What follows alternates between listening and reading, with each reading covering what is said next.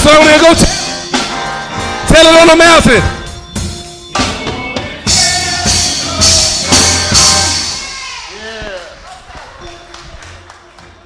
That wasn't real hard. Sing it traditional. Sing it traditional. Tell it on the mountain. Now you can sing this, sing this. Sing it. Everywhere go tell it on the mountain that Jesus Christ is One more time, come on. Oh, Go tell it on the mountain. over the hill. Over the hill and everywhere. Come on, y'all now. Go tell it on the mountain that Jesus Christ is born. Yeah. Listen. I love the fact, and in fact, my direction to them is we can sing the same song and we can change it up a little bit so that it fits them, and it fits us too. So there's nothing wrong. Same words, different tunes. Don't let me start pulling out some of them old rhythm and blues songs that y'all updated. Let's thank the Lord for our young folk this morning and all they've done. Yes, they did a great job. And those who've been spending all this time helping them, we thank God for them.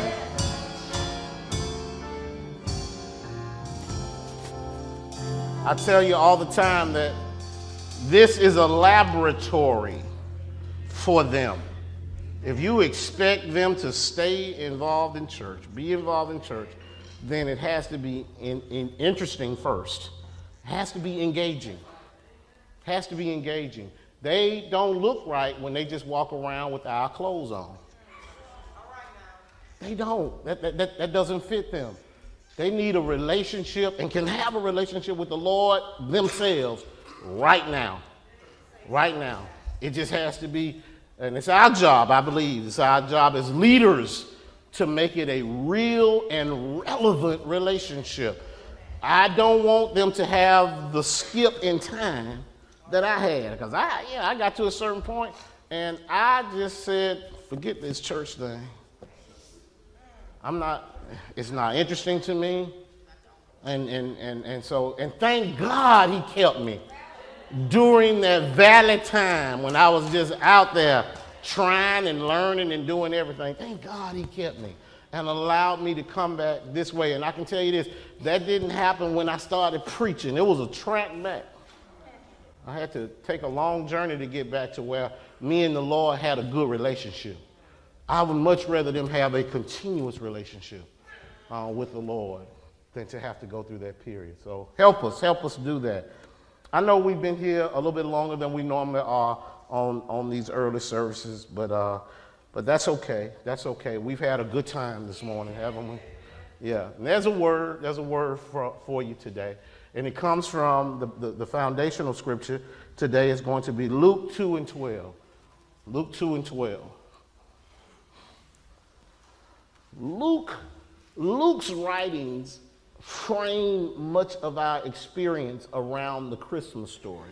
And the reason why we look to Luke so much is because of the depth of his writing, because he seemed to have been doing an investigative piece when he wrote this passage of scripture. And then we get into it and we realize why Luke's writings were so in-depth. Because, see, Luke wasn't there when it was happening. And so in order for him to get it, he had to go to the eyewitnesses. And we find that one of his main witnesses was Mary. And Mary said she pondered these things. She kept them all in her heart. How many of y'all know that Mary was ready to tell somebody? Mary was waiting to tell somebody, well, let me tell you about when the Lord came to me and told me I was going to have this baby. Let me tell you how Joseph responded when I talked to him about it. Let me tell you about our trip to Bethlehem. She wanted to tell somebody about all this. And that's why Luke's writing, I'm sure he sat there and was just enthralled by what she told him. And thank God he was inspired and led to do it, because now we have this narrative. that allows us to peek inside one of the most blessed events that has ever happened in the history of mankind. And that is the delivery of God. God becoming man. That's what this is all about. And let's look at this passage of scripture. Luke 2:12, Luke wrote, "And this shall be a sign unto you. Ye shall find the babe wrapped in swaddling clothes, lying in a manger. This shall be a sign to you. Ye shall find the babe wrapped in swaddling clothes, lying in a manger." That's the only scripture I want to lift for you. I'm going to touch some others as we go through it, and we'll see how fast they are back there on this new system with these scriptures. But I don't know if they'll be able to get it, but we're going to try it today. We'll get better as time goes on. There was a story of two children who were dressed in ragged and outgrown clothes, who found themselves outside in very bad weather. And they crowded inside the doorway of a house they didn't know the owner of. And they knocked on the door because they really had nowhere else to go. And when they knocked on the door, they asked the lady inside if she had any old newspapers they were going to try to use to shelter themselves from the storm. And the woman was very busy when she came to the door, but of course something about this scene made her stop. Seeing the condition of the children, she beckoned for them to come inside, and compassion immediately filled her heart. She saw that they had sandals on in this very tough weather. Their feet were soaking and cold. And so she said, "Come into the house and I'll make you a cup of cocoa." They said nothing because, of course, they needed to be warm. And they came into the house and sat down in front of her fireplace, their feet leaving little tracks along the way. And she came in a moment or two later with some hot cocoa and some toast and jelly, and they ate it voraciously and drank it as if they'd never had anything as good in the world. And she stood back watching them for a moment, and then she busied herself again with her housework. And she noticed after a moment that it was quiet in the room where the kids were. And so she went in, and when she poked her head in, she heard the boy ask this question, "Lady, are you rich?" And she thought to herself that this must be a joke. She looked around the room that she had grown to despise, with the mismatched slipcovers on her sofa, and she looked around the room at the worn places in the rug that she had been fussing to her husband about getting changed down. And then the little boy looked at her and said, "Your cup and your saucer match."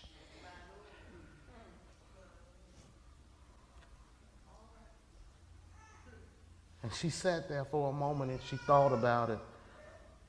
And she realized just how rich she was in comparison to what other people call richness.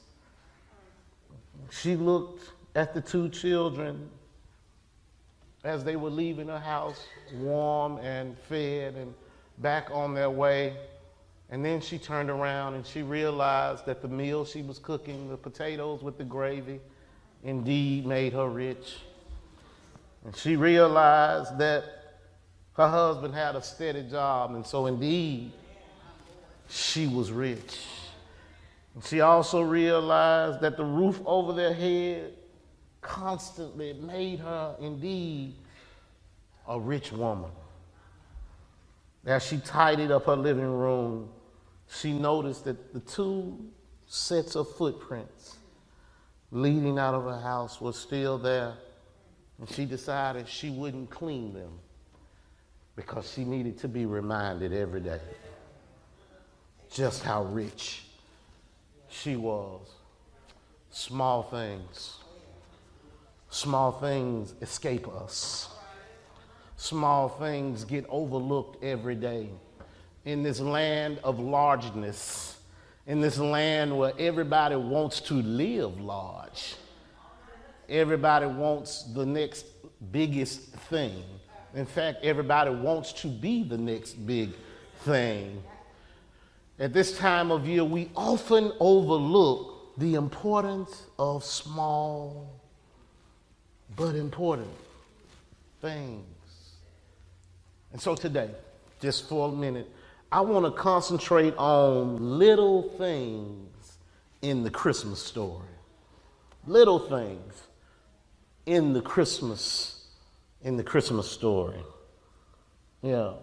God has a funny way of directing your attention to things you otherwise might overlook.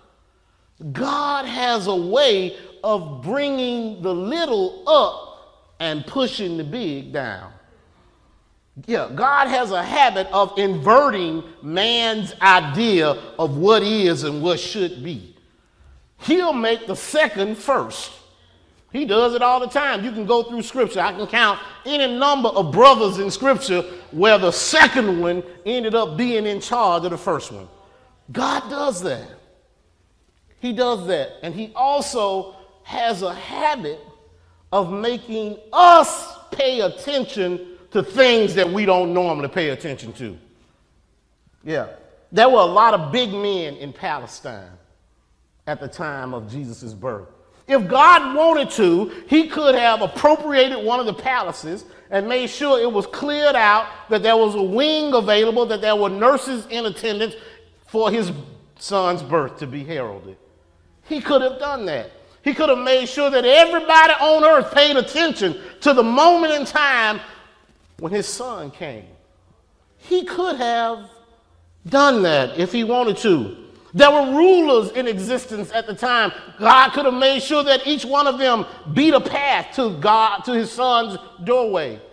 If he had wanted to, he could have orchestrated that. But he didn't do it that way.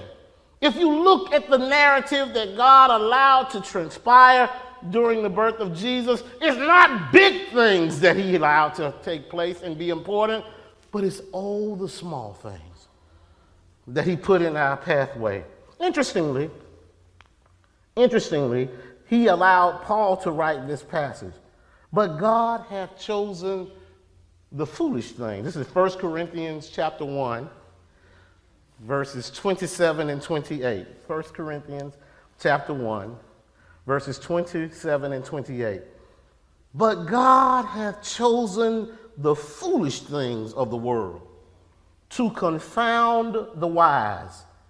And God hath chosen the weak things of the world to confound the things which are mighty.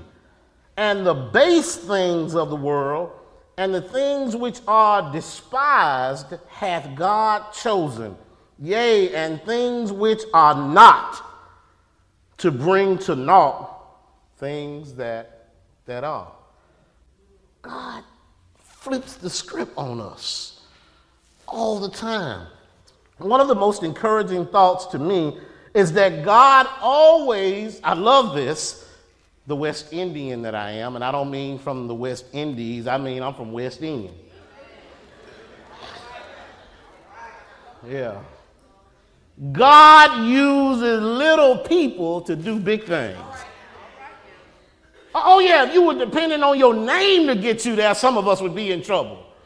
Yeah, if you were dependent on the place of your birth to identify your worth and your notability, some of us got some problems, because the railroad tracks is a preventer of some people coming in to see you. Yeah. Some folk weren't born on the wrong side of the track. They were born on the track.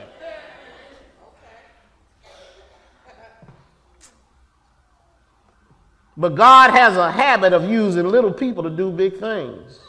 Yeah. God uses little people. You ought to write that down. If you've ever thought that you weren't worth a whole lot, I want to correct that in you right now. You need to know that you are, if that's the case, then you're perfect for what God needs. Yeah. God's not going to send the CEO in to do the job and clean up the company. He's going to send the janitor in to teach them right from wrong. He has a habit of doing that. Now, he will use the CEO. But at the time, the CEO of Palestine wasn't on God's side. So he had to go use somebody else. Look at some examples. Goliath was killed by little David. Nobody knew who David was. His brothers even talked about him. His family even made fun of him when he came around. He was not even respected in his family. Yeah. There was a little group, a little tribe called the Midianites that is famous in Bible history because they were so ruthless. And God allowed this ruthless band of Midianites to be killed by just 300 men. 300 men came and wiped out the entire tribe. Little Moses. You see, we always look at Moses from the perspective of, well, you know, he was in the Ten Commandments and they made movies about him. That's how you see Moses. But let's go back to then and see what Moses was the child of a slave girl. Moses was the child of a slave girl, and Moses was supposed to be killed. But the slave girl had faith enough to take her baby and float him down a river to an unknown destination. And but for God allowing Pharaoh's daughter to be bathing that day, who knows the end that Moses would have ever had. And so here the child of a slave girl ends up being raised in the palace of Pharaoh. God can use little folk to do big things. That's right, but God, yeah. Naaman was sent to Elisha and was going to turn around without the blessing, except for the fact that a little slave girl schooled him. God uses little people to do big things. You know, we don't have to stay in the Old Testament. We can go also in the New Testament when God allows a little boy with a little lunch to do big things just because he showed up prepared. It's not mentioned in the Bible. You won't get in the Bible often, but you won't get a whole lot of folk who will say otherwise. Paul was a little man. He was. Paul was a little man. And this little man wrote almost 2/3 of the New Testament. Yeah, Paul. And look what God did with a little girl named Mary. Nobody knew her. You could have gone into if we put it into a modern day context, you could have gone into any small area of the city. She was just a girl who was trying to live right, who wasn't doing what everybody else was doing, and God found favor in her. God uses little people. Reverend Smalls, why are you telling me that? Because too many of us think too little of ourselves. Too many of us think that I can't be used by God because I'm nothing important. And what I want you to know is God thinks you're most important. And God has something for you to do if you make yourself available to him, because God uses little people. Yeah. But not only does God use little people, God also uses little possessions. Folk come here all the time and say, I don't have anything. But you don't have to have anything big. Whatever it is, just use it. Folklore has made a little boy who had nothing but a drum. That ain't in scripture now. Don't go tell anybody you read in scripture about the little drummer boy. All right? I don't want to hear you say that. But folklore has made him, he said, I have no gifts to bring. We're always looking for something to put in a box. How about just the ability that God has given you? If you can talk, talk for the Lord. If you can sing, sing for the Lord. And he'll use the possessions that you have. Jesus, the King of the universe, didn't come wrapped in silk, nor was he adorned colorfully in purple, as was the majestic color of that day. He didn't have the clothing of royalty, even though he was the son of the King Most High. But Jesus came wrapped in something. Now, I want you to understand in context that these were just rags. We put a term on it that makes it sound sweet and everything. We say swaddling. Swaddling clothes, all right? You wouldn't put swaddling on your baby. I can tell you right now, if somebody came and dumped some swaddling clothes in front of you, because swaddling clothes was the rags that they wiped the animals off with. That's what was available to Jesus Christ, the King of the universe, the one who stepped out of heaven into earth. That's what was available to him to be wrapped in. God uses little possessions for his glory. But how many of you know how much those swaddling clothes will sell for on eBay right now? Just because Jesus was wrapped in it. Yeah, if somebody said by chance, we found the swaddling clothes. Oh yeah. God takes small things and uses them for his glory. Look. Samson took the jawbone of an ass to do battle for God. A jawbone. Yeah. Jesus told the illustration of how much he cares for little sparrows. Yeah. It's not in a large voice. Many of you were nervous last night because the storm was raging and you could hear the wind blowing. But don't you know that even though God could speak to you in the roar of huge sounds, in the wind as it pushes through, he doesn't. He speaks to us in a still, small voice, which is why parents used to say all the time, go sit down somewhere and listen to God. Because you can't hear him with all that noise going on around you. Go be quiet. And look, that's an admonition to adults as well. Get everything else out of your ears. Get all the folk off and listen. Listen to God as he attempts to speak to you. And look. It could have been the top theologian in Jerusalem at that time that could have corrected Peter after Peter famously denied Jesus Christ 3 times as he had been prophesied to do. It could have been one of the other disciples trying to upbraid their brother because of his failures and his weakness.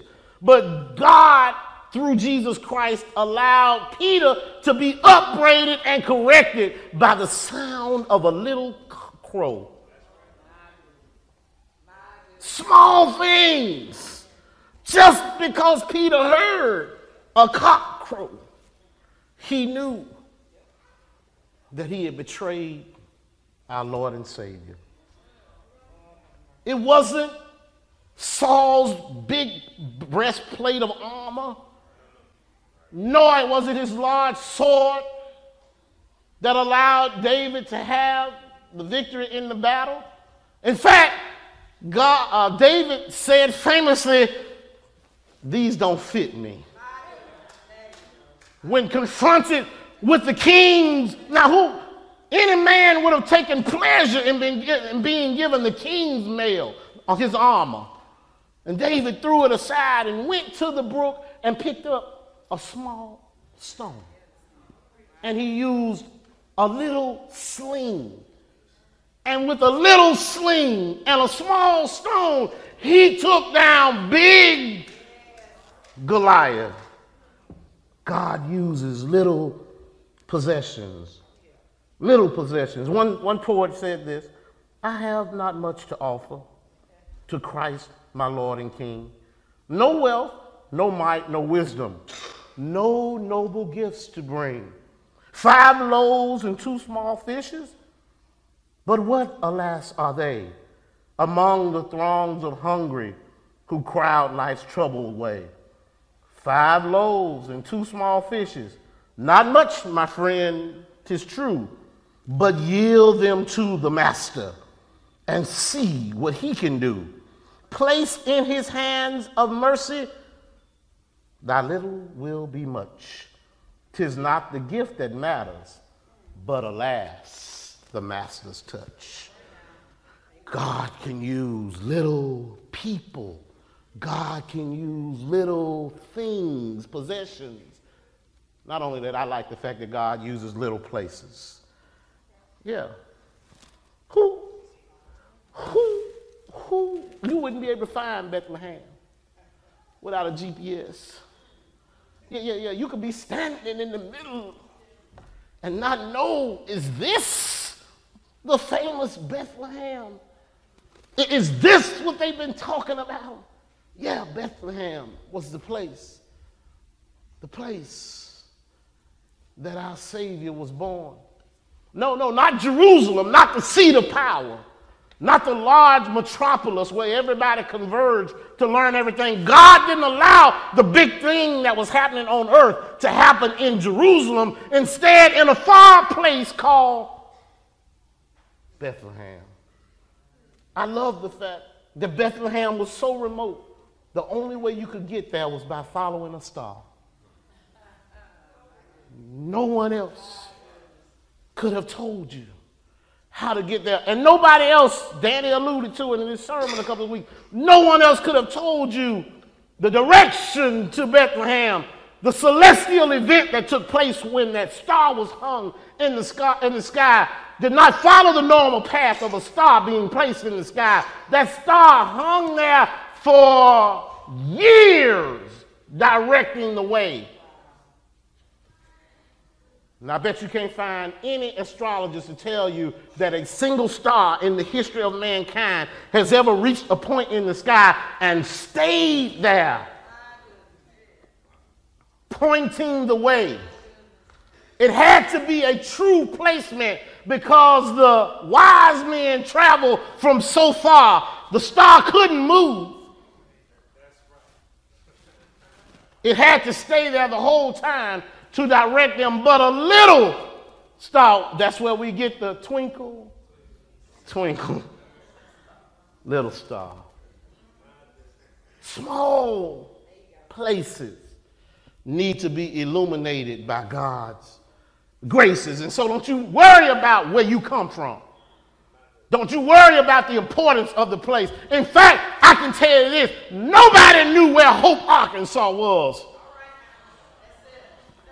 until a boy named Bill Clinton came out of there. Nobody even cared about stopping in Hope, Arkansas. No, nobody. There's a little village in South Africa now that's on the map. And nobody knew about that little boy when he came up. Nobody knew when his daddy gave him a name. His tribal name meant troublemaker. Nobody knew about him until Mandela came up out of it on his way to becoming Nelson Mandela. Nobody knew who he was. But now the world knows. See, if you allow God to use you, folk will find out where you're from. In fact, I bet it's folk now trying to make sure their babies can get born in that little village. Got to be something in the water around there.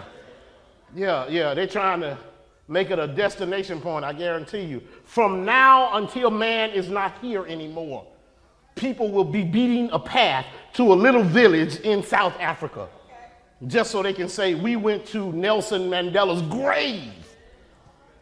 His grave. That's what happens when God uses you. So don't worry about where you come from. Don't worry about whether it's important or not. You just do God's will. Do what God tells you to do, and you'll find that God will make a pathway to wherever you're from. See, God allows the places he uses to become significant. Yeah. Isn't it interesting that Jesus was born in a borrowed manger?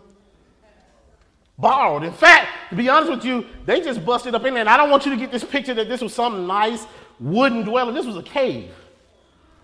This was a cave that they kept the animals in to get them out of the elements. And there was no room in the inn now. There was no room in the habitable places. They had to move into a cave because it was free. But not only was he born in a cave, how about he died on a little old borrowed cross? Never had anything to call his own. God has a way of using not only little people, not only does he use little possessions, he also uses little places. All of these things are used by him to tell the story. And last but not least, you need to know this. He uses little performances. Everybody wants to preach. Everybody wants to preach. Yeah. Nobody just wants to greet. Nobody just wants to say good morning. Don't you know your good morning is as important as my word? Your grip, your hug of somebody can be as meaningful as the word that I'm preaching from here. It's not always in the largeness of what you do. Love somebody. Let it show genuinely. And God can use that performance to greet somebody. The famous theologian D.L. Moody was won to Christ not by one of the famous preachers of the day, but by a traveling shoe salesman who came in and had the love of Christ in his heart and told D.L. Moody about God and what he had done in his life and his son, Jesus Christ. And that converted D.L. Moody to his faith in Christ. Pilgrim's Progress, which many of you have read growing up. Yeah, Pilgrim's Progress was just a little old bitty Christian classic. Many folks don't know that it was written from a prison cell. Small things, small places, yeah, and small performances. So what is it that God has given you to do? What is the thing that you've overlooked because you say it's not enough for me? It doesn't fit my personality. It doesn't fit my stature or my status in life. I'm here to tell you that God can allow whatever it is he's given you to do to blossom into the most significant thing you've ever seen. Small performances can become performances that demand a standing ovation. I can tell you it was not the 27 years that Nelson Mandela stayed in the prison. No, that didn't do it. It wasn't all the time he spent with ANC before he went into prison. That didn't do it. I wish I could point to one single writing that he made while he was in prison, like the famous letter from the Birmingham jail that Martin Luther King Jr. wrote. I haven't found one yet from Mandela. There probably is one out there. But I can tell you there was one performance that emboldened and brought a country together. One performance. When Mandela walked out of prison and thrust his hand into the air, an entire country knew that 27 years have not beat me down. I was up when I went in and I'm up when I came out. And that's what changed a country. Not his speech, but his performance made the difference. What is it that God is asking you to do? I guarantee you that there's something. I guarantee you that if you look close enough in this Christmas season, you will find something that you've been overlooking. If you look close enough in this Christmas season, you will find that God has been pointing you maybe to a place who needs your attention, maybe to a person who needs your attention. Maybe there's something he wants you to do. But it's not until you get all the big stuff out of your face that you can pay attention to the small stuff. Little things make the difference. Isn't it interesting that God didn't send Jesus here grown? Isn't it interesting that he didn't allow him to just come as the conquering Savior that he is, but he allowed him to come here as a little bitty baby? Look, where's Cecil? Look how vulnerable he is. Jesus was like that. Jesus depended on somebody to do everything for him.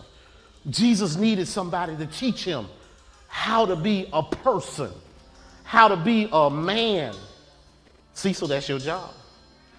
You got to teach him how to be the best little Cecil he can be. That's your job. And when God blesses you to teach him that, then he can use him in his service. And that's what happened with Jesus Christ. It's the little things you do, the little time you spend with him, that makes all the difference in the world. This little time we spent this morning has probably told somebody that I need to be closer to this man named Jesus Christ. And there's nothing better for me to give him than me. He doesn't want your money because he doesn't need your money. No, he doesn't. He wants you. He wants you. He wants you not to be in charge of you anymore.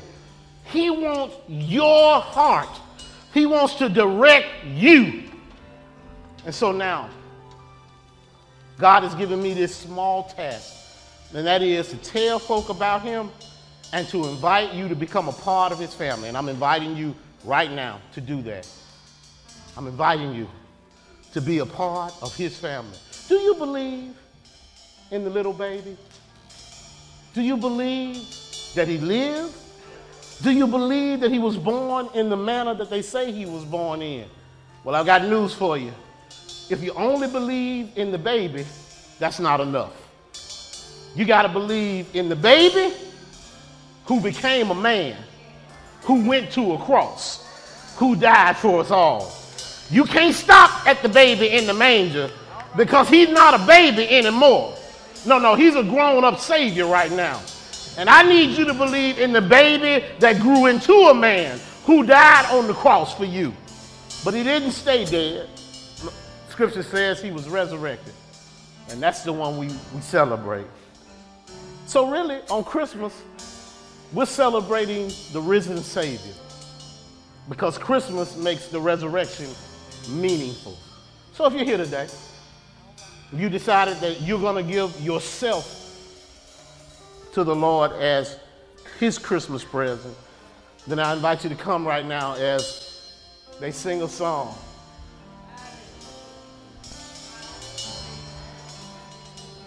The doors of the church are wide open. Come on.